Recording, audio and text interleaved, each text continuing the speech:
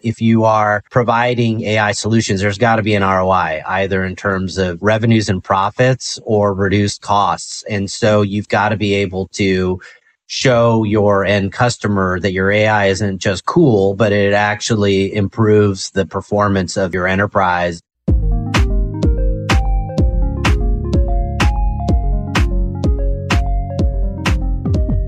Welcome to LionTree's 2023 Outlook series. I'm Laura Clinton with Kindred Media, and this year we'll be presenting sector-specific overviews from our LionTree managing directors, leading up to the January 17th release of LionTree founder and CEO Aryeh Bourkov's annual Outlook interview with public markets lead Leslie Mallon.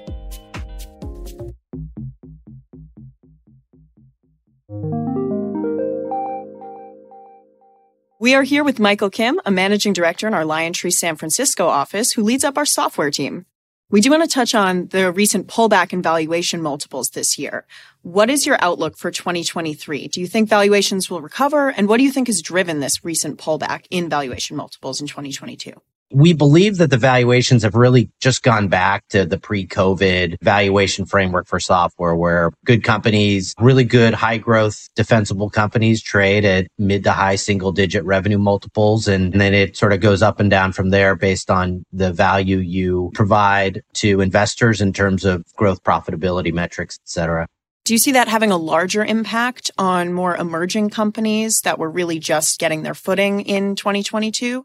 Yeah, so the challenge for emerging companies, and so we'll think mostly of privately held companies that may raise venture capital or seed capital in this environment, is that the availability of financing is much lower. There's just fewer dollars being allocated to companies today versus the heady times of 2020, 21, and then the long bull market that was 8 to 10 years prior. Really, it's more a scarcity issue versus valuation. I think if you're a high performance company with a real mission and a great management team and plan to execute, you can get capital. You just have to be more realistic about your valuation and the terms. But overall, I think what we'll see is that there will be fewer companies receiving financing because there will be some winnowing out, if you will, of the business models that don't really survive a prolonged kind of economic downturn. So it's really just this competition that's forcing more practical applications of these technologies to come to the forefront now, as opposed to more kind of moonshot visions that we might have seen a year ago. I think this 5 seconds, yes. We're sitting here in Silicon Valley, and so there's a lot of folks that are trying to create disruptive technologies, and some of the best companies were founded during very tough economic times. But I think we'd say the average company trying to get financing in this environment with a business plan that doesn't have a lot of visibility into revenues and profits, it's going to find it much harder to raise today than 12 to 24 months ago. Folks that are developing technologies that are relevant now, that have strong demand, where if you sell your product, it's super sticky and it's a lasting tech. Those types of companies can finance in any market, again, subject to just being realistic about what the terms are out there. And what other sort of trends should we be on the lookout for as we go into 2023? I think you're going to see leadership mattering in this world. I mean, there are thousands upon thousands of software companies out there. And fortunately or unfortunately, it's a little bit of asymmetric warfare. If you look at the big software companies, Microsoft, Adobe, Salesforce, ServiceNow, they have an unfair market advantage relative to these young upstarts in that they have just a lot of scale, a lot of resources, a lot of capital, global reach. So what you'll see is an environment where end customers are tightening their belts. The advantage tends to accrue to those larger, well-capitalized companies. They just are better able to navigate these tougher times. So we think leadership matters in 2023. You've got to be, it's the old GE model, 1, 2, or 3 in your market. And that gives you a fighting chance through what seems to be a prolonged, economically uncertain environment. AI has been impacting software for some time. What areas of software is AI having the greatest impact right now? If you look at 2021, there were 800 companies receiving venture funding in AI. And it was, I think, almost $100 billion of funding of AI companies in this past year. So what you're seeing is the proliferation of AI across all sorts of use cases globally and things that you and I as humans wouldn't see. But think of it as AI could be applied now to make complex supply chain decisions in this crazy supply chain disrupted world that we live in. AI can interpret MRI scans 10 times faster than the average radiologist can today.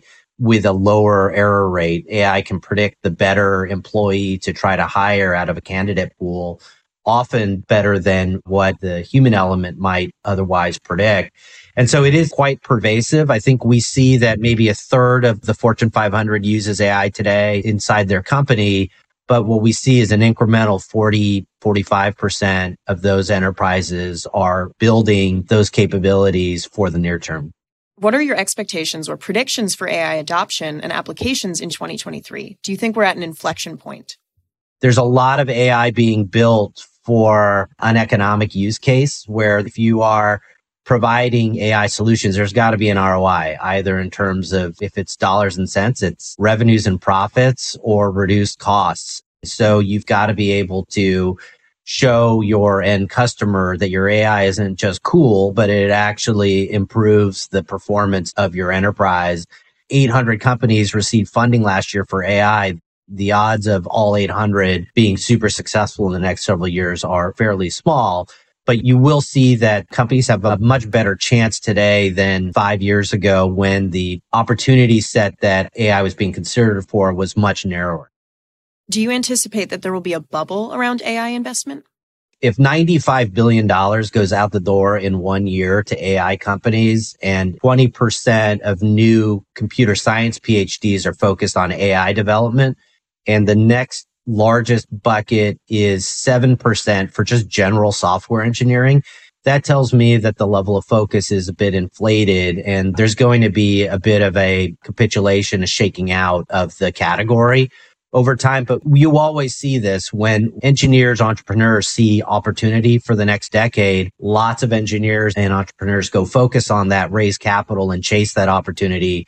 And I think we're at the front end of that bell curve where everybody's building, but we're not yet at the point where that shakeout happens. So inevitably that will happen, but it's good for the AI market to see this much aggressive activity and certainly hopeful for the next 10 years to come in terms of the application of the technology. On a similar point, I think often about Siri and Alexa and all of these customer service applications having female voices and female names. And I'm waiting for the first AI male assistant. What do you think? Yeah, look, you're right on it. AI has to operate in a way that is good for humanity. And if you're just tuning models based on data, you can end up with the wrong outcome and the wrong experience for your end customers.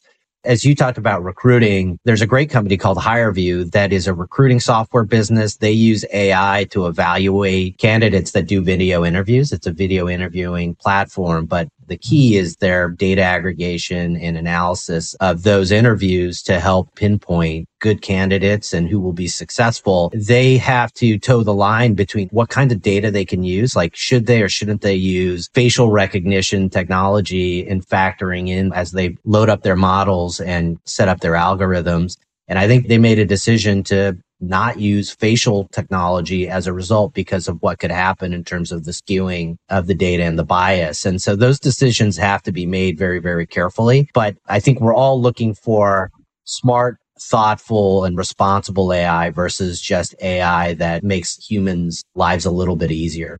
Technology is powering commerce more than ever before, with significant growth in e-commerce through the pandemic. So with a potential downturn on the horizon, what is your outlook for e-commerce in 2023? I think the long-term secular trend for e-commerce is positive. I think what we're living through is the fact that that category just had a tremendous run during COVID. If you look at the e-commerce enablement platforms like Shopify or BigCommerce, and you looked at how much consumers were transacting online versus in-store, et cetera, it was almost an unsustainable level and a shift that would ultimately revert back as people were able to safely move around and shop the way they're used to doing historically. If you look at what Content Square does, I think that's where a lot of the secret sauce is, not just providing the channel and the basic content to be able to go shop and have a shopping experience. But if you look at consumers, they're very demanding. They have a ton of choice. They're very well researched in this market. They know what they want to go after. And so as a brand, you need to be able to engage with those customers very smartly, or you're going to lose them to your competition. Content Square can help you understand how 10 million users will come to your site and use your website, optimize that experience. But they can also come down to Laura Clinton. They'll understand exactly what your experience was on any particular website and be able to curate that experience towards you with their data and analytics platform. So it's not just about e-commerce. It's about optimizing that experience. And that's what drives customer loyalty and repeat customers, and ultimately top and bottom line for brands. How are you advising the companies that you're working with to prepare for choppy markets in 2023? It depends on the company, but I'd say generally what we're saying is assume that the unclear market environment protracts. I think folks in January of this year felt like there's going to be a 12 to 18 month uncertainty period, and to plan for that, I think we're telling folks to add another 12 months to that at a minimum and just kind of have a rolling view on market certainty and uncertainty. The interest rate environment isn't clear. And I think the Fed policy directly influences high growth industries like software in terms of valuation, availability of funding, M&A activity. It's all impacted. And so we're telling our companies that we work closely with to be optimistic, but to, again, assume that there's a bit of a protracted uncertainty period versus what we were hopeful for maybe 9 to 12 months ago. So that impacts your capital strategy, that impacts your M&A strategy, that impacts hiring and headcount. And so what we would expect companies to be doing is trying to build lasting businesses that can go through the next 12 to 24 months with a lot of confidence that on the other side of a market downturn, they can reinvest and invest more aggressively like typical software companies would for the long-term growth opportunity. Thanks again for listening. Be sure to tune back in on January 17th to hear LionTree founder and CEO Aryeh Bourkov's annual Outlook interview with public markets lead Leslie Mallon. Available everywhere podcasts are found.